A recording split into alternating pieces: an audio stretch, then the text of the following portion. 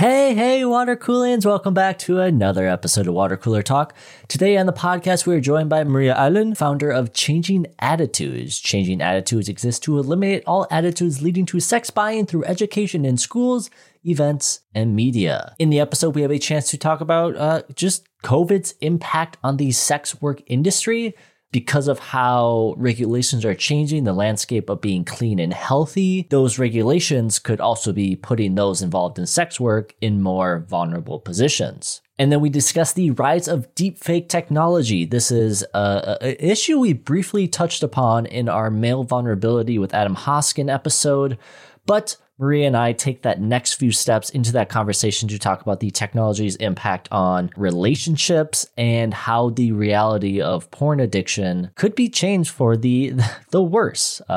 As far as our conversation, this was, hands down, a conversation that you'll definitely be able to revisit at the end of the year in our Best of 2020 episode. I know, I hear it. I know I say every episode I love the conversation, but it's true. These are like my children. I can't, it's hard to choose just one. But as we continue to raise the bar on this podcast, the bar for better conversations continues to be raised as well. Now more than ever, it is vital that we have better conversations across platforms, news media, government, family, coworkers, peers, first dates, strangers that help us build a better today. We are sitting in this very crucial time in history everywhere in the world. This is not just, I'm not speaking just directly to our US listeners here as the election comes up.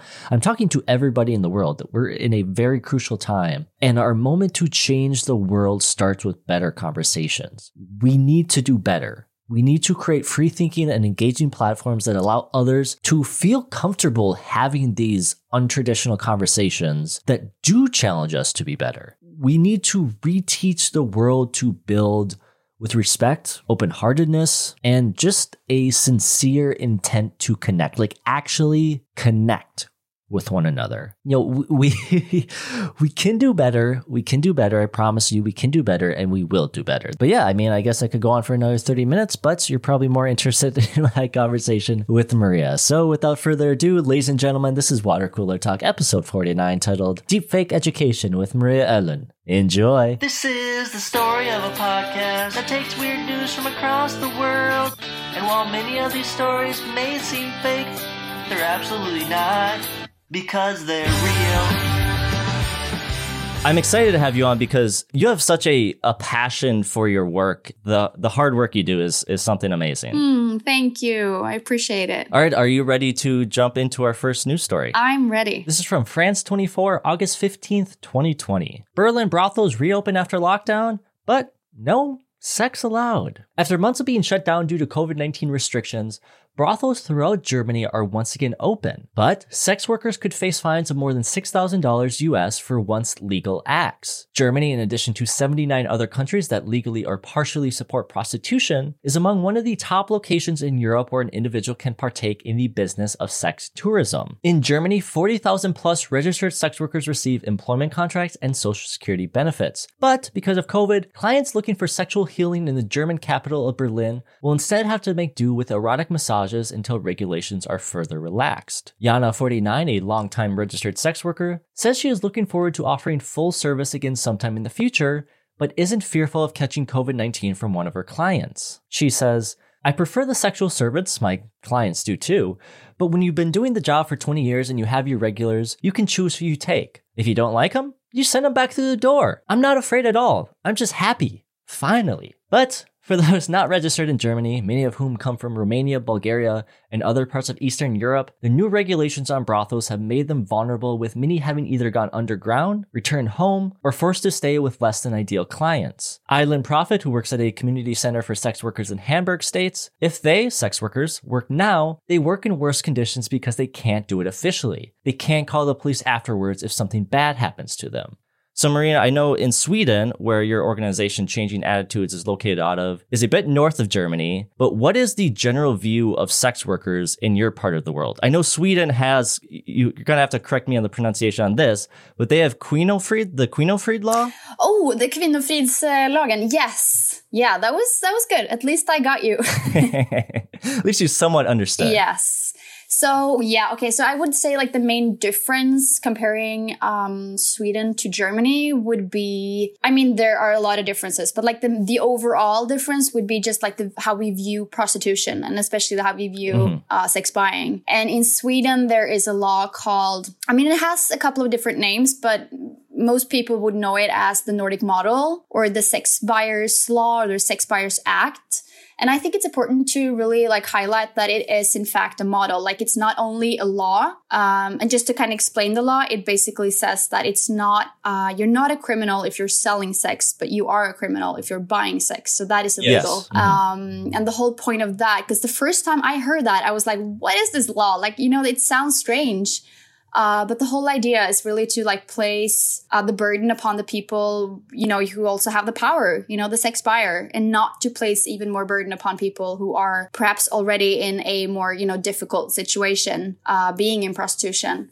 So Sweden has a different approach. And as I said, it's a model. So it's not only a law, it really is a model also, you know, offering support to people who wish to basically stop paying for sex. And it's also supporting people within prostitution who perhaps then wish to leave prostitution or at least need some kind of support to kind of, survive. But I mean, you have those support systems as well, somewhat within Germany as well. But the difference still is that in Germany, you accept the fact that people are in prostitution. You just kind of want them to be safe within it to some extent. And then perhaps the goal in Sweden would be for people not to even have to be in prostitution. You know, you want to offer other possibilities. Well, what is like the general view, like your personal beliefs on sex work? Because I'm very supportive of sex workers and what they do. Obviously, with that comes the caveat of, you know, situations with human trafficking, sex trafficking, being forced into doing prostitution. I think the women and men who decide to go into sex work that want to do it because they like doing it, I very much in support of them. But obviously we have, you know, like I mentioned, those other situations with sex trafficking, human trafficking, which is on par of one of the biggest criminal acts in human history. Yeah. Like I've had this conversation a few times with friends and family. When you say you support sex work, people think, oh, you're in for prostitution and you're in for, you know, sex work or sex trafficking, sorry. And it's not that. It's, you know, I think there's a possibility to support people like Jana in the story who enjoys doing that work, but also be against the bad practices in that industry. Yeah, it's important to keep, you know, many thoughts, you know, to be able to kind of juggle many thoughts at the same time. You know, you can be critical of the industry and you can be critical of who is actually, you know, holding the power and who is making the money and the pimping and the trafficking. But you can also keep and maintain your support for the people within prostitution. And I find that to be key and to be crucial. And that has always been a part of my work because, you know, I run Changing Attitudes, which is a youth organization. So we really like educate on this issue to make sure that people, and especially young people, are able to make informed decisions. What I've also done for years is that I've done outreach work, meeting people in, especially street prostitution in many different countries. Especially within Europe, to have those stories and to really have those meetings. Let's keep it low. Let's say I've met 300 people in prostitution. There is probably more people, but let's say I've met 300 people in prostitution. To really make sure that when I'm meeting young people talking about these issues, it's very important for me to have those stories as well, you know, and to really have those meetings. And to, I guess, carry those meetings within my heart, really, and to maintain, just as you're saying, to maintain your support of people, whether they want to be in prostitution or not, you know, that does not condition my support. You know what I mean? I'm still going to offer full support and full respect and love and all of that to people within every field, I guess, you know? So, and with Changing Attitudes, our focus isn't really on people in prostitution. Our focus really is on young people and to get the facts and the education out there and to really, you know, have a conversation about sex buying and have a conversation around porn and all that stuff so that young people are able to, like I said, make an informed decision. I mean, we're called Changing Attitudes. So obviously we're going to talk about young people's attitudes towards people in prostitution as well. Just as you're saying, you know, not to be disrespectful or to, you know, the word slut or the word whore, like I would never accept that. You know what I mean? Like that's not the way to go about it. Yeah. I mean, one of the key things we peddle here is education and the key of education and how,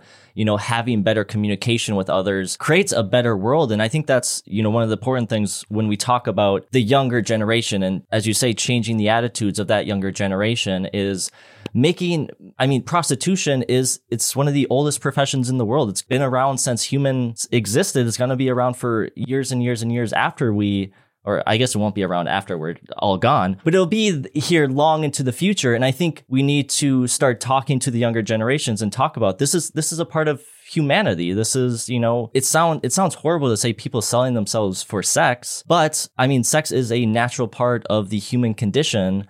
And it needs to be less stigmatized, that we can have conversations with the younger generations and kind of say, hey, prostitution happens. If you're looking to potentially buy sex, there's ways you can do it safe and respectful to somebody who is selling sex. And also, here's how to avoid potentially going into situations where that person's there because of the sex trade, human trafficking, sex trafficking. Mm-hmm. Let me be the devil's attorney here. If you were a sex buyer, I'm just going to ask you this. It's just going to be interesting to know, because I've been thinking about this as well. So let's say you're a sex buyer and you want to visit someone in prostitution and you want to buy sex from them. How are you going to know whether that person is doing it out of free will or not? I think you just have to, find a place that has brothels, go to countries that have legalized and regulated prostitution. Obviously, it's not going to be a perfect science. It's like buying drugs, especially here in the US, as we've come to legalize marijuana. There's still situations where you're potentially buying marijuana that comes from a cartel-run marijuana organization. So, it's not a perfect science, but I think going to countries where it's regulated, where, sex workers are getting employment contracts and getting social security benefits, that consumer trust is something that I think is important, but it's not a perfect science. You never know. Yeah, exactly. And I think that's the risk that I think a lot of people need to be aware of. Just the fact that you never know. Let's use the factor brothels. Like brothels is and has not proven to be a factor that actually protects people. There are a lot of stuff happening within brothels as well. Mm-hmm, yeah. And I think for it to be a fruitful conversation and for it to be realistic, I think it's important to, on all sides of the discussion, to really acknowledge that there is not a perfect world in Sweden. I'm Norwegian, so I can be critical of Sweden.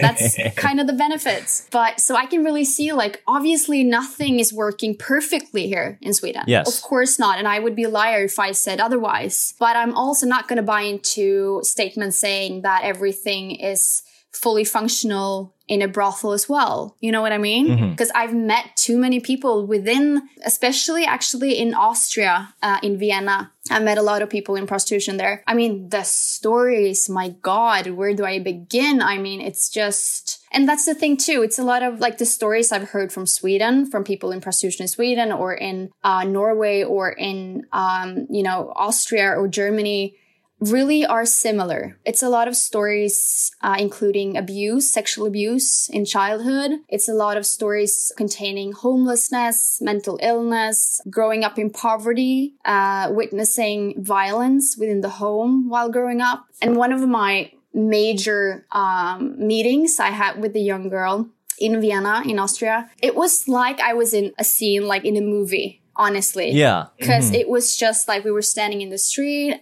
She was, I think, 18 or something, very young. And she was originally from Czech and being prostituted in Vienna. And it was raining. And she was just she was actually shaking and she had so little clothes on. And she would just hold my hand and just look me in the eye. And she would just not let go of me. So, she just stood there. And her pimp would actually circle around us and whisper what I understood to be threats in her ear, telling her basically to, wrap it up, continue working. So it's stories like that. And I had to let her go, I had to continue walking and meeting the other people. So it's just it's stuff like that and it's stories like that and people like that I think it's important to include when we're talking about this, because it's so, you and I, we're so privileged, we can sit here and have a podcast discussion on this, but none of us probably will ever, would ever have to face it really.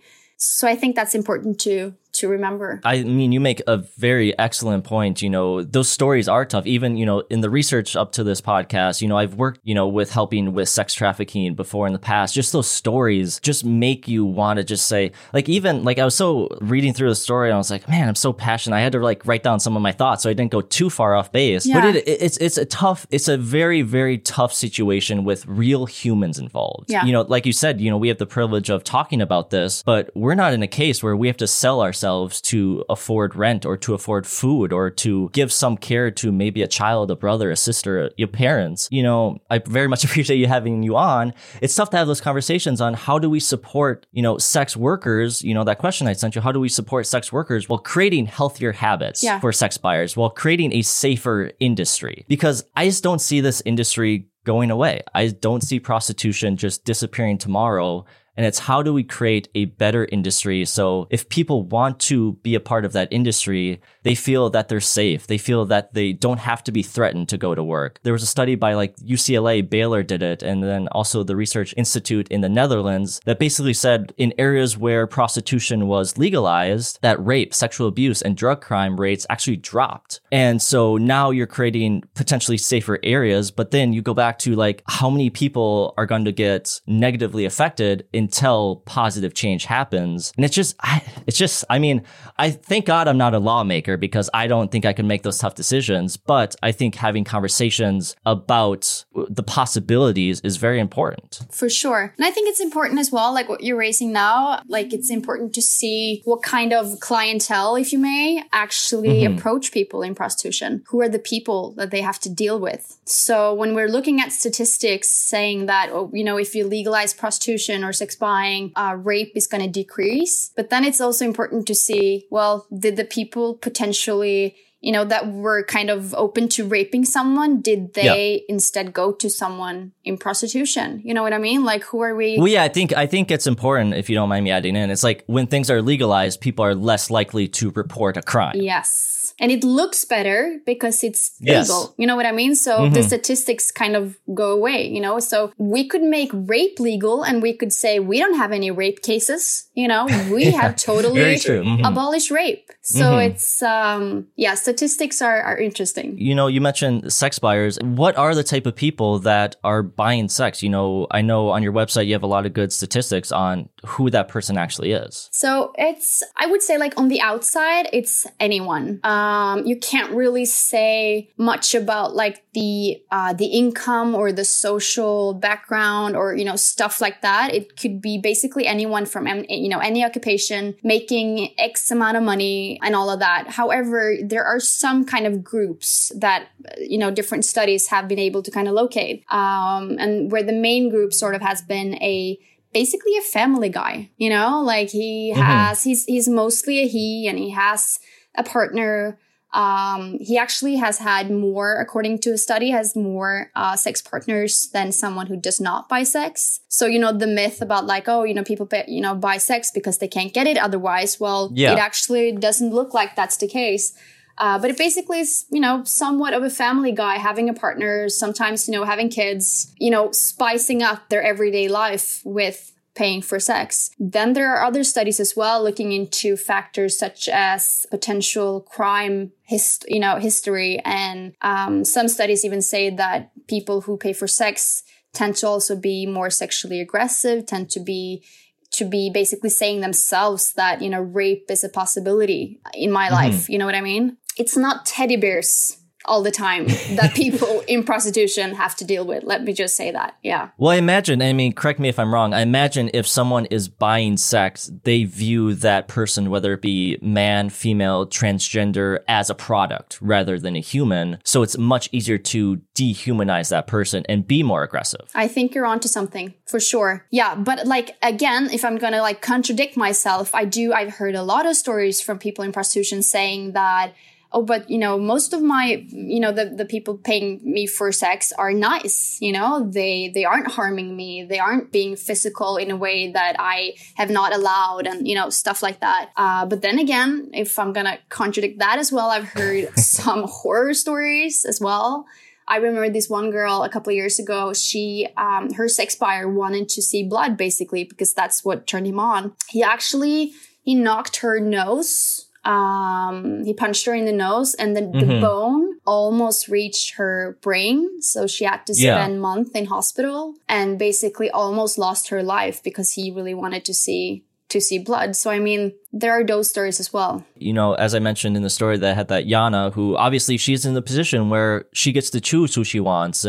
But I would say, I mean, these are not statistics that I know on hand, but like I would say 90% of prostitution is not that case where they can't just pick and choose who their clients are. And, you know, a lot of them, as you know, I mentioned, a lot of them may be facing monetary issues where it's, well, I guess I have to choose this person because I need to eat this week. In another story, there was a transgender woman who said before COVID, when things weren't as shut down, you know, I could have more protection on who I chose. But now I have to kind of go underground and do more out there things because I just need to survive. And it's, you know, for every one Yana you hear who can pick and choose, there's 10 other people who can't. And they have to kind of go underground, go into the seedy areas of a town where it's not as safe and they just don't know. They don't have that protection. You're so right. And again, like, you know, juggling the different thoughts, like we can accept her story, you know what I mean, and say that that is true.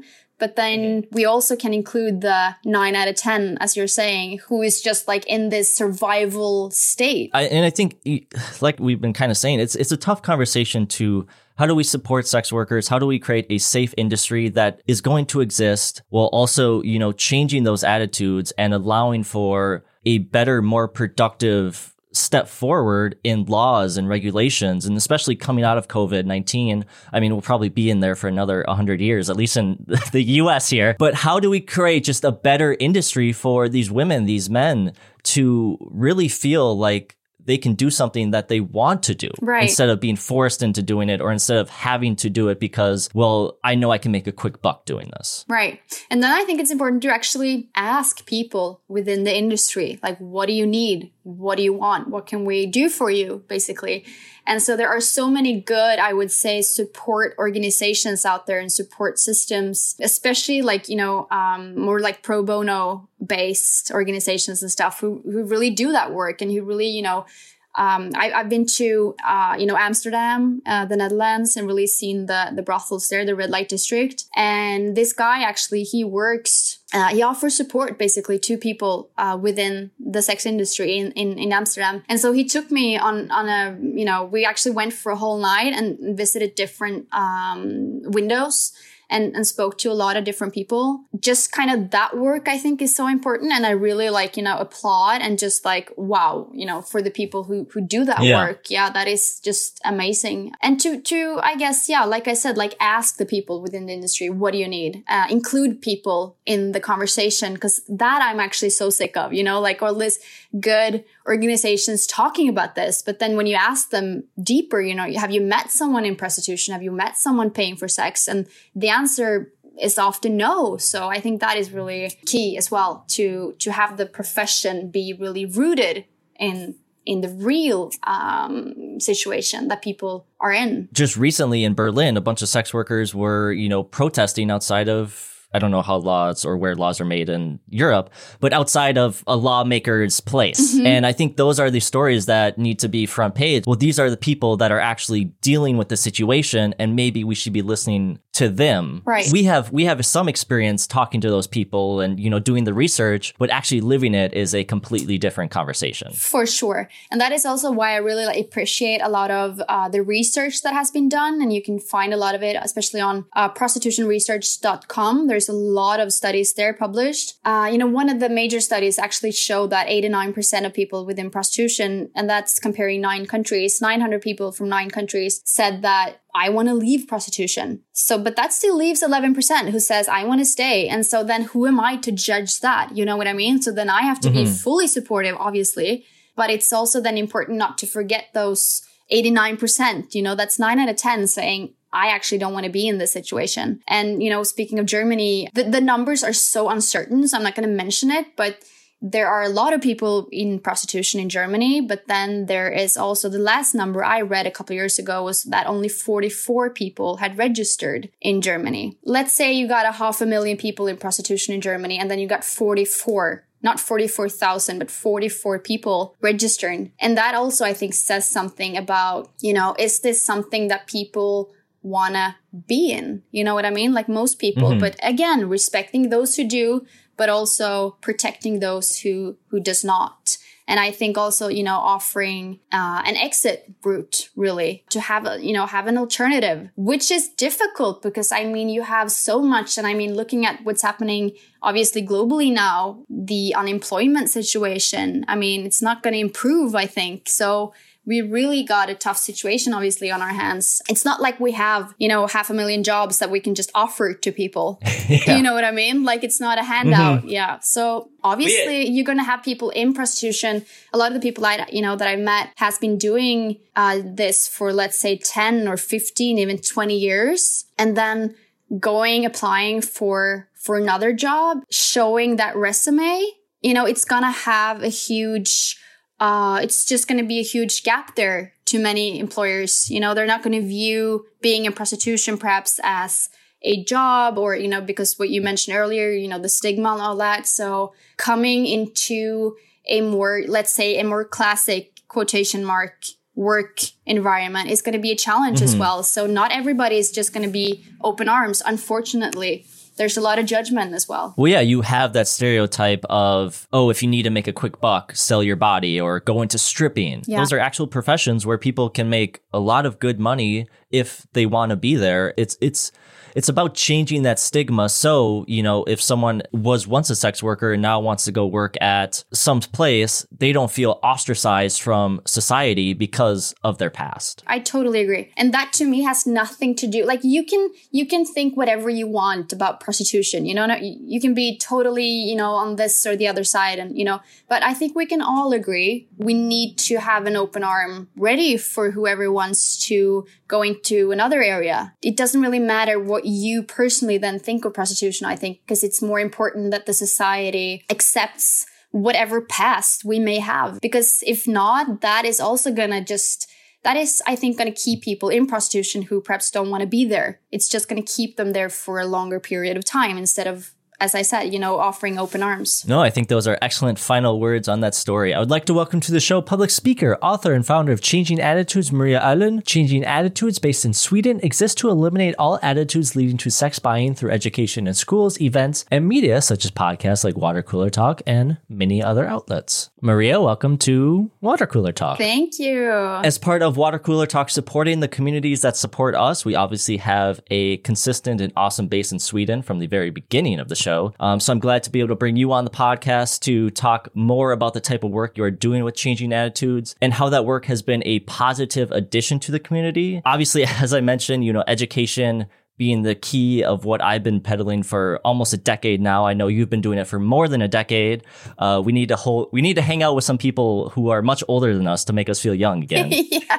I was just going to ask, how old are you or how young are you? I am 25. Okay. So I've been doing this type of work for 7-8 years. Okay. That is so cool. And I know Changing Attitudes started in 2008. Yes, you're right. Wow. You've done your homework. I've done my research. I have a lot of pages of research here. Cool. But anyways, what needs to change in the education of porn and sex buying to start making bigger, impactful strides for better attitudes towards sex in future generations? What a question. Okay. The first thing that actually just needs to happen is that we start talking about this. Because for too long, and especially this concerns the porn issue, because for too long it's just been dead silent. Mm-hmm. People just haven't been talking about it, but yet we are consuming it. So the gap there is just too huge. And so I really think it's important to include these conversations within the schools to really look at, the sex education and to make sure, because the situation today is really that the porn industry gets to kind of, hold the title as the sex educator. And then obviously this sex educator, quotation mark, is only in it for the money, really, not really in it for, for you and I to have good sex education. That's not what porn is about, really. So I think not leaving that kind of power to the industry, but really regaining the power and making sure that young people get their sex education and not just the condom on the banana, really get a good, not one, but a lot of conversations included in schools. I think that is very important. And I think that's a good starting point, really. When we talk about porn education, it is horrendous, or sex education, it is horrendous here in the United States. But I think when it comes to talking to porn and porn education, I think that you also need to include kind of online education. Yeah. I think regardless of how hard parents may try, kids are going to find a way to find something on the internet. I mean, I remember in school finding a handful of different ways to go around blockers, to watch YouTube videos or play online games. And every generation just gets more and more tech savvy. So I think along with, teaching people or teaching the younger generation about porn and porn addiction and porn habits, teaching them online habits. Like you kind of mentioned, I don't necessarily think mainstream porn is educational in nature. It's a lot more predatory and monetary based. But I do believe there is good porn being made that can be beneficial, that can be educational. By teaching kids, what's acceptable, what's consensual, what's respectful in a sexual relationship, and at the same time teaching them how to use the internet as a productive source of learning, I could easily drastically see porn habits changing by just combining those two things. Right, I hear you. And yeah, that's utopia, you know what I mean? And that's awesome. Sure. Yeah. But then, looking at like who is actually stumbling upon this are kids. Mm-hmm. Let's say they're about 12 years old the first time they stumble upon it. And the thing is that I think like if you have a 12-year-old who has an erection, who is just looking for porn, it's going to be a challenge to make that kid spend a lot of time looking for more, let's say, consensual porn. So that's a challenge. I'm not saying it's impossible, but it's a challenge. And I think also we need to realize that today's mainstream porn really is dominating the field today in terms of what's being offered to us. Obviously, there are some, you could say more just producers, but there are so many shady ones and there are so many, I guess, pimping style ones. And that's what's being available to us. That is what's being offered. That is what you'll find Googling porn today. That's what's going to pop up. And so, yeah, to kind of like realize that, let's take Pornhub as an example. Like their goal, as I said, is not to offer you and I good sex education. Mm-hmm. At least up until now, that has not been their goal. So to really be clear on who is offering porn to us and what their purpose is, I think is important. And I also think just teaching the younger generation, heck, just everyone, how to have better relationships, how to have not just good communication, but absolutely fucking fantastic communication is such a pivotal part of changing the habits in this. Because, if you're in a relationship or you're thinking about being in a relationship with someone, you're thinking about having sex, you've had sex, having a conversation about sex with that person shouldn't be awkward. Right. Where porn can be beneficial overall, I think, porn definitely needs to change, but where it can be beneficial within a relationship, because I know there are a lot of issues when it comes to porn in a relationship. Mm. But when you're having a conversation with a potential partner or a already existing partner, being able to talk about this is what turns me on and this is what turns me off. And I can show examples of each of those to kind of get a clear image. So when we do have sex, we know exactly what I like, exactly what I don't. Obviously, with that, both sides have to have a mutual agreement. But when you get into how porn is being used in not relationships with not great communication. For example, the guy who watches so much porn that he has this fantasy idea of what sex is. So when he does have sex, he can't finish or he can't get hard because, well, he's picturing this, blonde with big boobs and his girlfriend or person he's hooking up with doesn't match that. I mean, this is one of the things I also peddle on this show is just better communication in relationships. So we don't have to go to Pornhub to find something that fills our needs. Instead, we're actually communicating with a partner on how to fill those needs. I could not have said that better myself. I fully agree, fully. And I think that's the cure, if you may, for, let's say, porn addiction. One of the cures is exactly what you're saying. It's communication. And it's also, I think, because if you're single using porn, I think it's important to ask yourself, why am I using porn? What kind of void is this filling? If that is in fact the case with you. So to be honest to yourself about your own feelings and to really, I think because the stories that I've heard, not all of them, but a lot of them has been about using porn as as an escape route from something else that is difficult. Yeah. So like escaping and kind of fleeing into porn.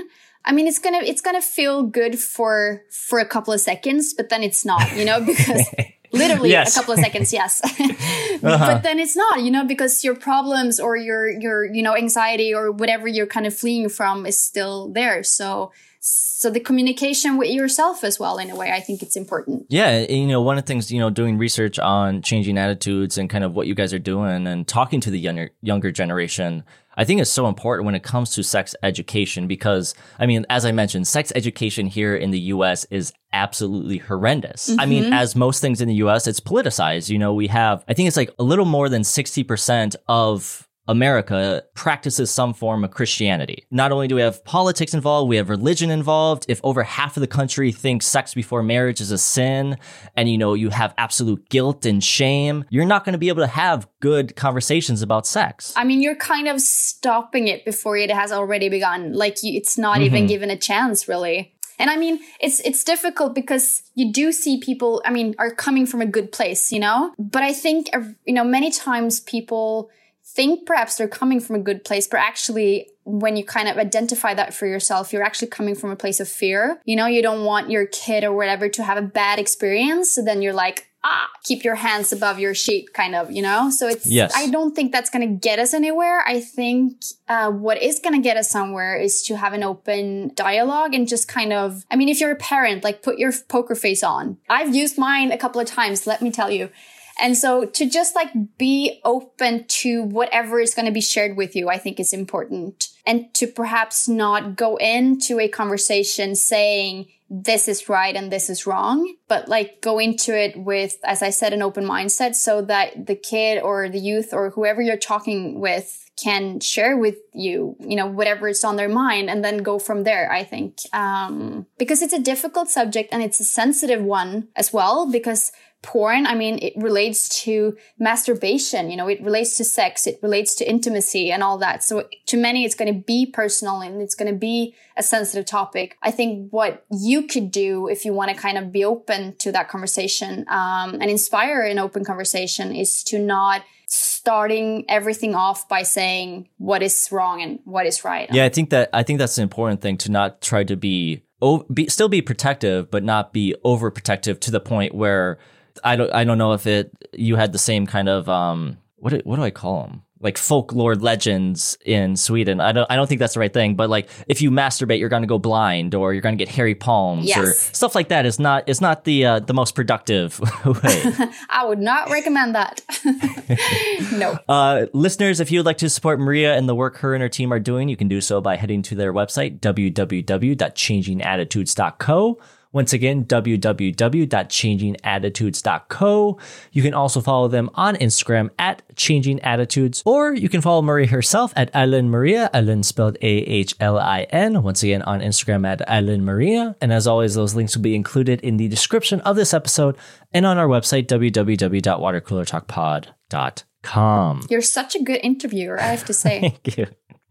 I've been doing it for 7 years, so hopefully I've gotten good by it. Yes. I can assure you have. All right, Maria, are you ready to jump into our final news story of the episode? Let's do it. This is from Forbes editor Pick. What can you do if somebody steals your face to make a pornographic video? Unfortunately, the answer isn't as obvious as it seems. Since machine learning started being widely used to create deepfakes, synthetic media in which a person in an existing image or video is replaced with someone else's likeness, the technology has been overwhelmingly applied to create pornographic videos of women without their consent. 99% of deepfake porn exclusively targets female actresses, musicians, or athletes. Despite the technological progress in tracking deepfakes, which includes Google and Microsoft taking a lead in image detection, the reality is that the vast majority of users are simply looking for a certain level of realism to a favorite celebrity, even though they know for sure the video is fake. Scarlett Johansson, a popular target, has given up on trying to prevent misuse of her image. She says, "I think it's a useless pursuit legally, mostly because the internet is a vast wormhole of darkness that eats itself. Even if you copyright pictures with your image that belong to you, the same copyright laws don't apply overseas. I have sadly been down this road many, many times. The fact is that trying to protect yourself from the internet and its depravity is basically a lost cause for the most part." An entire deepfake industry is now developed. About 1,000 such videos are uploaded to some of the top porn sites every month, with some garnering upwards of tens of millions of views. To complicate matters further, we have an extremely confusing legislation which, in many countries, grants the right to an image of some people not to them, but to the creator of the image, as in the case in many situations among photographs by paparazzi of public figures. While some politicians worry about the misuse of deepfake videos in election campaigns or before important legislation votes, reality has moved on, and now anyone can take control of someone's image to create a video in which they appear to be doing whatever the creator may want them to do. And the affected party is all but powerless to try and do anything to stop them. In an untenable situation, how do we regain consent over the use of our own face? We've covered deepfakes before, and it's one of those things that it gets me so angry that this is an industry that exists, that people are so depraved that they need to create something that doesn't exist to get off or to feel like they're in control. So I do want to ask you this question, why do you believe generally men, I would say mostly men, over-sexualize women to the point of using technology to literally create images and videos of them in non-consensual sexual situations? I would actually say that nothing has really changed in a way. I would say it's the same kind of sexualization that has been going on. Mm-hmm. But I mean, it's 2020 now. We've got other possibilities, technologically speaking. And so I think we're going to use whatever we have available to us to basically just continue doing what has been done for centuries. I mean, in 10 years, it's going to be something else, but to the core of it, it is a problem with, as you're saying, like it's a mistreatment of women. And it really has to do with a lot of things, I think, attitudes in society in general that are sexist and unequal. And I mean, we still don't have equal pay, today. And it's 2020. So, I mean, mm-hmm. It really shows up in different areas, I think, within the society. But to the core, I think it's a matter of attitudes that needs to be changed. And which is why I think it's still, important to talk about porn and to really acknowledge the fact that we have all this research saying that porn can, in fact, produce these kinds of attitudes, make us categorize women into the Madonna horror complex, if you've heard of that, like, oh, she's my mm-hmm. sister. Nobody can touch her. She's kind of holy and pure. But then there is this person in, let's say, prostitution, she's a whore and I can do whatever I want with her, that separation. It's the same kind of attitudes being expressed in different ways. No, you nailed the head, or you nailed the nail on the head. You nailed the nail on the head. Something I know I've used that phrase before and I still don't have it right. But anyways, it's men have been over-sexualizing women's for forever. And the medium's just gotten better. I was reading about how Playboy, when they first started, they had this column beaver hunt. Men would send in photos of women, naked women, to put them on this beaver hunt section of Playboy to show off these naked women and as, prizes, basically. Wow. And I don't know, as far as like why men tend to over-sexualize women, I don't know if it's biological. I don't know if it's just, remnants of the horrible idea of what it means to be a man and how men fit into society from yesteryear. But from my experiences, men tend to need to feel in control. I think that's why, there's the stereotype of, as a man, you're never supposed to ask for directions when you're lost, because you don't want a stranger to think you're not in control of your own situation. And it's utter bullshit. I think it's so stupid, but it's just something that's ingrained in our minds. So when you take someone like Scarlett Johansson and her stature, and then you have this obsession of celebrity that we have across the world, and then you have someone who, a man in this case, who's not in the public eye, and, he's just at home, and he's like, well, I'm never going to be Colin Jost. I'm never going to get Scarlett Johansson to be interested in me. I don't feel like I have control of that situation. So I'm going to either create something of my own to try to get some iota of control, or I'm going to pay someone to give me that control. And oh, now there's a video of Scarlett Johansson naked and doing something that, she's not consenting to. And now I feel like I have some control over the situation, some control over my life that, oh, look, Scarlett Johansson, she's too good for me. Well, now I'm looking at her naked. I hate that this is ingrained in manhood, that we need this iota of control, but it's there. And I even know, like before this, we talked about, being on other podcasts, and it's like, it's tough for me to be on other podcasts because of the control of my image. Like I want my image to be this way or that way. And I just know I want to feel in control as a man of who I am. And it's just one of those attitudes, as we've been mentioning, that needs to change. It's not going to change today. It's not going to change tomorrow, but it needs to change. I think you just hit the nail on the head, or however that was supposed to be said. However it's said. I'm not even going to look it up to correct it at this point. No, me neither. It's way more fun like this.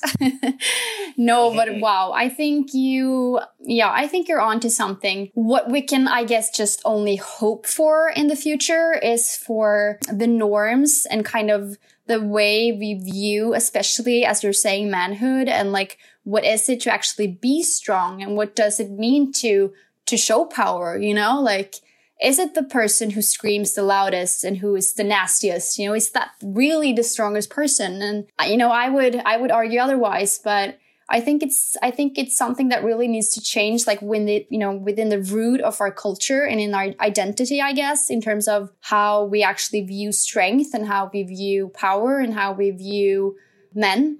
I think it's not only hurting women, these norms. I think a lot of men suffer too from always having to be this strong, independent, never having to ask for directions, got it all figured out. Nothing bothers me. I'm never upset. I'm never sad. I think that is going to be harmful to a man as well. And I've done some previous work, voluntarily work only within a prison here in Sweden, and meeting sex offenders, males only, and a high risk prison. So, I mean, the stuff they've been doing, is obviously awful, but to really see and to also talk with their psychologists, which they did, they will go into therapy with, and to really see that a lot of the men have been taught only perhaps either you are, let's say you are happy or you are angry. Yes. In between there is missing, or at least you haven't been taught how to express that, or you haven't been allowed to express that even. A lot of the times you would see men being angry when in fact they were sad, and in fact perhaps their mother had just died and they're in prison and they haven't seen her for a while and now she's dead. And so instead of crying, they're punching. The expression of emotion, I think, is really important to start integrating into the male identity as well. I think that's going to help all of us. No, that's really important. Like, Water Cooler Talk and myself were on the forefront of that male vulnerability discussion and having a lot of discussion with men.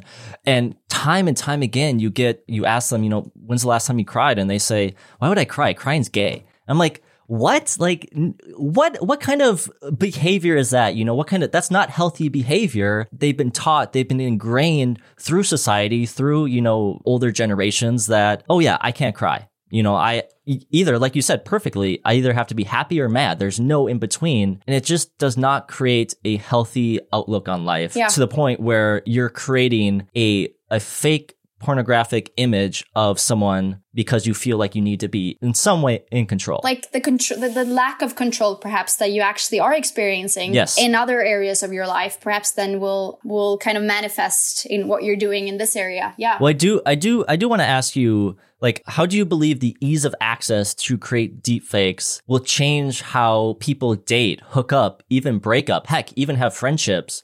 As this technology becomes easier and easier and easier to use, its accessibility, well, I mean, I don't want to say it, but it's kind of true. It creates a sense of fear in how you treat someone and how you treat a friend, a partner, an ex. It's like, oh, if I broke that person's heart, are they going to just make a fake video of me? Right. And I mean, we already have that, I would say, what you're mentioning now in terms of... With revenge porn. Yeah, exactly. You're right. Yes. So that is a fear, unfortunately, that a lot of girls especially have when it comes to breaking up with their male partner, because it happens. Guys, not everybody, thankfully, but some guys do this when they're upset. And it's just beyond disrespectful, because it is so hurtful to people who have been exposed to this. The stories that you read from people who have experiencing being, treated this way. They're talking about discovering it only years later. The realization of, this has been online for 2-3 years and I didn't even know it. How many people have seen this? And oftentimes it's someone they know that actually stumbles upon it and then sends it to them. So there's a lot of shame and a lot of guilt as well that people are talking about. So it's not just a photo online. It's so much more. It's so much more harm that's being done than I think even the perpetrator realizes as well. That was one of the biggest things that changed my porn viewing habits, is hearing stories from friends where they're like, oh, a video went up on Pornhub, got millions of hits. I didn't want that video. I didn't say he could record that video. A lot of those videos, you don't know if both parties agreed to do it or if it was just one party, if it was revenge porn. I think Pornhub, obviously being one of the bigger porn sites, has the adverse effects of, you hear all the stories about revenge porn on Pornhub and how hard it is to get those videos off. Even child porn on Pornhub and how hard it is to get those videos off. I think if more people, trying to go back to kind of our first story a little bit, but if more people heard these stories from the actual people affected, I think porn habits would change, because you'd be like, well, I'm not going to watch that video that looks like the camera's set up to be hidden. Oh, that girl probably didn't know about that camera. Right. You're so right. And I think that is hopeful as well, because then you're like, oh, so we can actually kind of fill this gap with knowledge and with information. And then that is actually going to help, that is actually going to make people, make more informed decisions, which you obviously have done as well. So that is so cool that actually works, if we can get the info out there, then that's gonna make it, I think for a lot of us, it's going to be more difficult to be with, good consciousness, like be able to support this, because you don't want to actually support something that's non-consensual. Most people wouldn't want that. So to get that out there, I think it's important. And I mean, it's being done now. You see a lot of stories in the media now, just as you're saying, in terms of people experiencing having stuff uploaded on Pornhub, which then was not consensual. And now they're trying to get it removed. And Pornhub, refuses to do that. Mm-hmm. There was this story not long ago, which I don't know if it was new or just circulated then, but a girl, I think she tried for like 6 months to get Pornhub to get it off, to take it off. And then, but not until she threatened with legal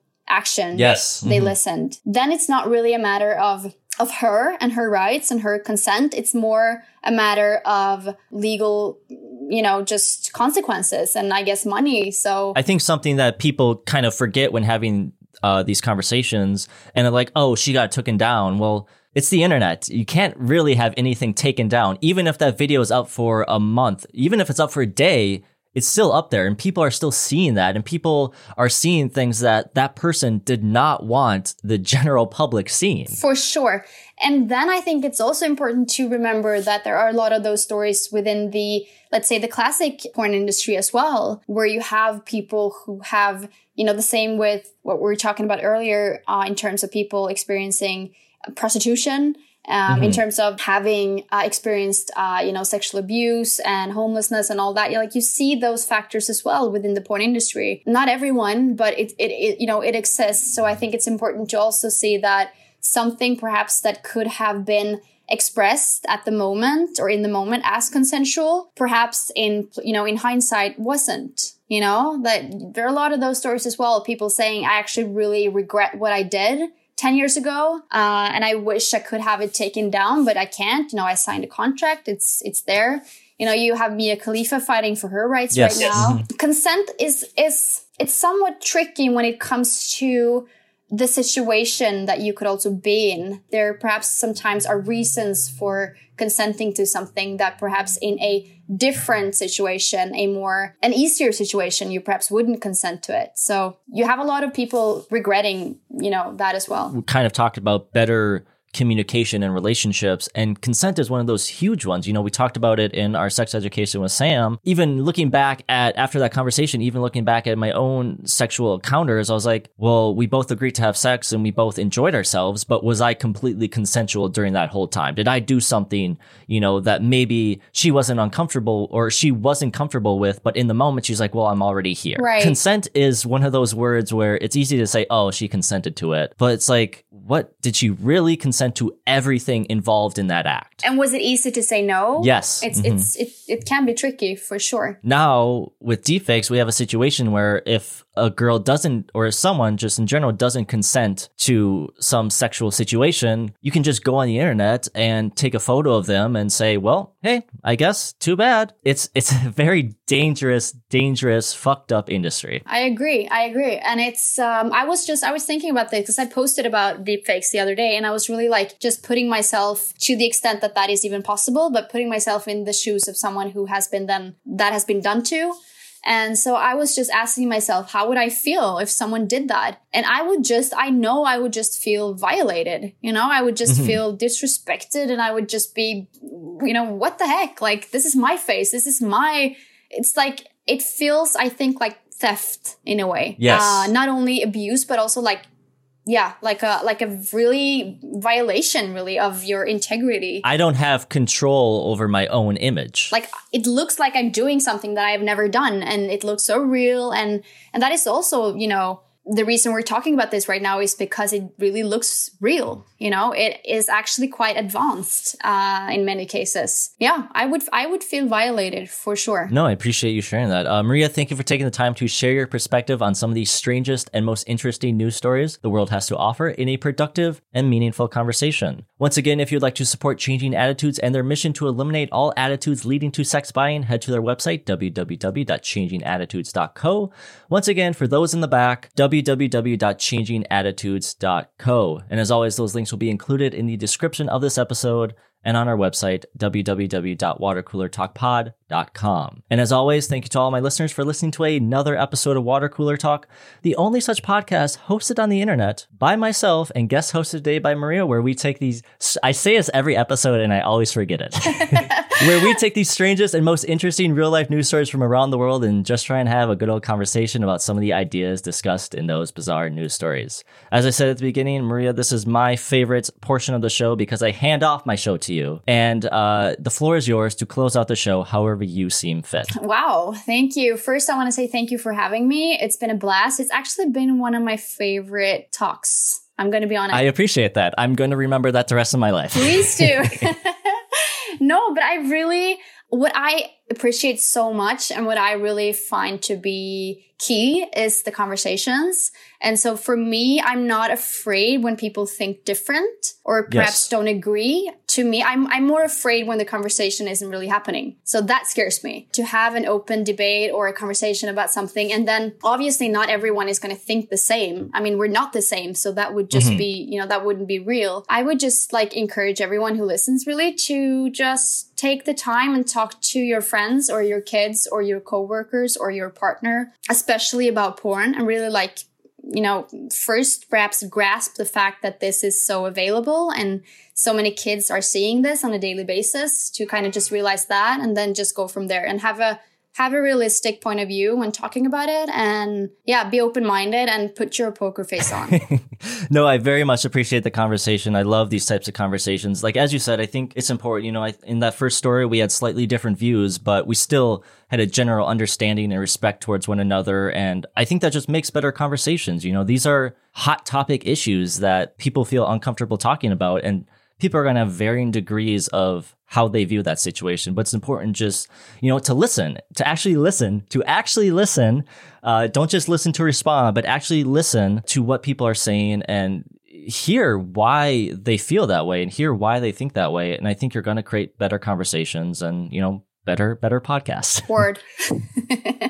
All right, listeners, until next time. Peace. This is the story of a podcast that takes weird news from across the world. And while many of these stories may seem fake, they're absolutely not, because they're real. What an episode, what a guest, what a time. Thank you once again to Maria for calling into the studio from Sweden to talk about those bizarre news stories. As always, make sure to support her organization, Changing Attitudes, and their mission to eliminate all attitudes leading to sex buying by heading to their website, www.changingattitudes.co, not a .com. But Anyways, to the corrections. In the first story discussing the reopening of brothels in Germany, laws in Germany are drafted by the federal government and then passed down to and made into law by the German Bundestag, which is their version of parliament, before it is signed into law by the federal president and made known to the people in the Federal Law Gazette. So the answer to my query about where laws are made in Germany, the Bundestag. And then Maria mentioned a few studies and numbers in regards to sex workers. If you want to read more about that information, connect with myself through our email, watercoolertalkpod@gmail.com, and I can pass along that information. Or you can connect directly with Maria through www.changingattitudes.co. And as we start to update episodes with show notes, those resources will be directly linked. But unfortunately, upon the release of this episode, October 6th, that is not the case, but I'm more than willing to share those sources with you. During the guest introduction portion of the episode, to add on to Maria's point about young children stumbling onto porn, according to Culture Reframed, 94% of children in the US will have watched some form of pornographic content by the age of 14, with the average consensus age of a first-time porn viewer being just 11 years old. And then to add on to my point about Christianity in the US, about 65% of Americans believe in some form of Christianity. And finally, for the guest introduction portion, another masturbation myth. I don't know. I think I called it folklore. I guess it is kind of folklore if you're sharing these stories. But anyways, have you heard eating cornflakes can stop you from masturbating and committing the worst sin imaginable? Obviously, this is a phony myth. I want to make it very clear. It is not true, but it came about because the inventor of cornflakes, John Harvey Kellogg, developed many of the foods that have made Kellogg a billion-dollar company because he wanted to decrease interest in sex. He also wanted to make healthy food, but that was also one of the reasons was to decrease interest in sex. He thought sex was the ultimate abomination, and masturbation could lead to leprosy, tuberculosis, heart disease, epilepsy, blindness, insanity, and death. He also believed if you like spicy food, that meant that you masturbated too much. The more you know, huh? That's a fun fact to share around once we can hang out again, huh? And then in the second story discussing the rise of deepfake technology, the Madonna whore complex, which is quite common actually in serial killers who target sex workers, as Maria mentioned, is the idea that you see women as either saintly, like the mother of Jesus, the Madonna, or you see them as whores and they're not worthy of being an equal. This was, of course, as you could have probably already guessed, first categorized by Sigmund Freud because it is often believed that someone with this complex has an Oedipal-type relationship with their mother who was cold towards them as a child, but at the same time very, very overprotective. And then for the final correction of the episode, the woman who was able to get her video off of Pornhub after threatening legal action did so by actually pretending to be a lawyer and threatening legal action after Pornhub had avoided her previous pleas to have a video of her at 14 being raped taken down from the site. That's right, it took her pretending to be a lawyer to have that video taken down. The woman's name is Rose Kalemba. I highly recommend reading her story, the story she inspired, and hopefully those stories help you change how you view the type of content these large pornographic sites show and, start holding them to a higher standard. They have the money to do so, but I think that's important to read those stories and hold these places to a higher standard. Ask them, as we say across the show, just be better. All right, Water Coolians, that's another Corrections Corner. Thank you for taking the time out of your day to listen to another episode of Water Cooler Talk. Once again, thank you to Maria for calling into the studio and talking about some of the strangest and most weirdest news stories the world has to offer. But anyways, that's your corrections. That's your episode. So get This is the story of a podcast that takes weird news from across the world. And while many of these stories may seem fake, they're absolutely not, because they're real.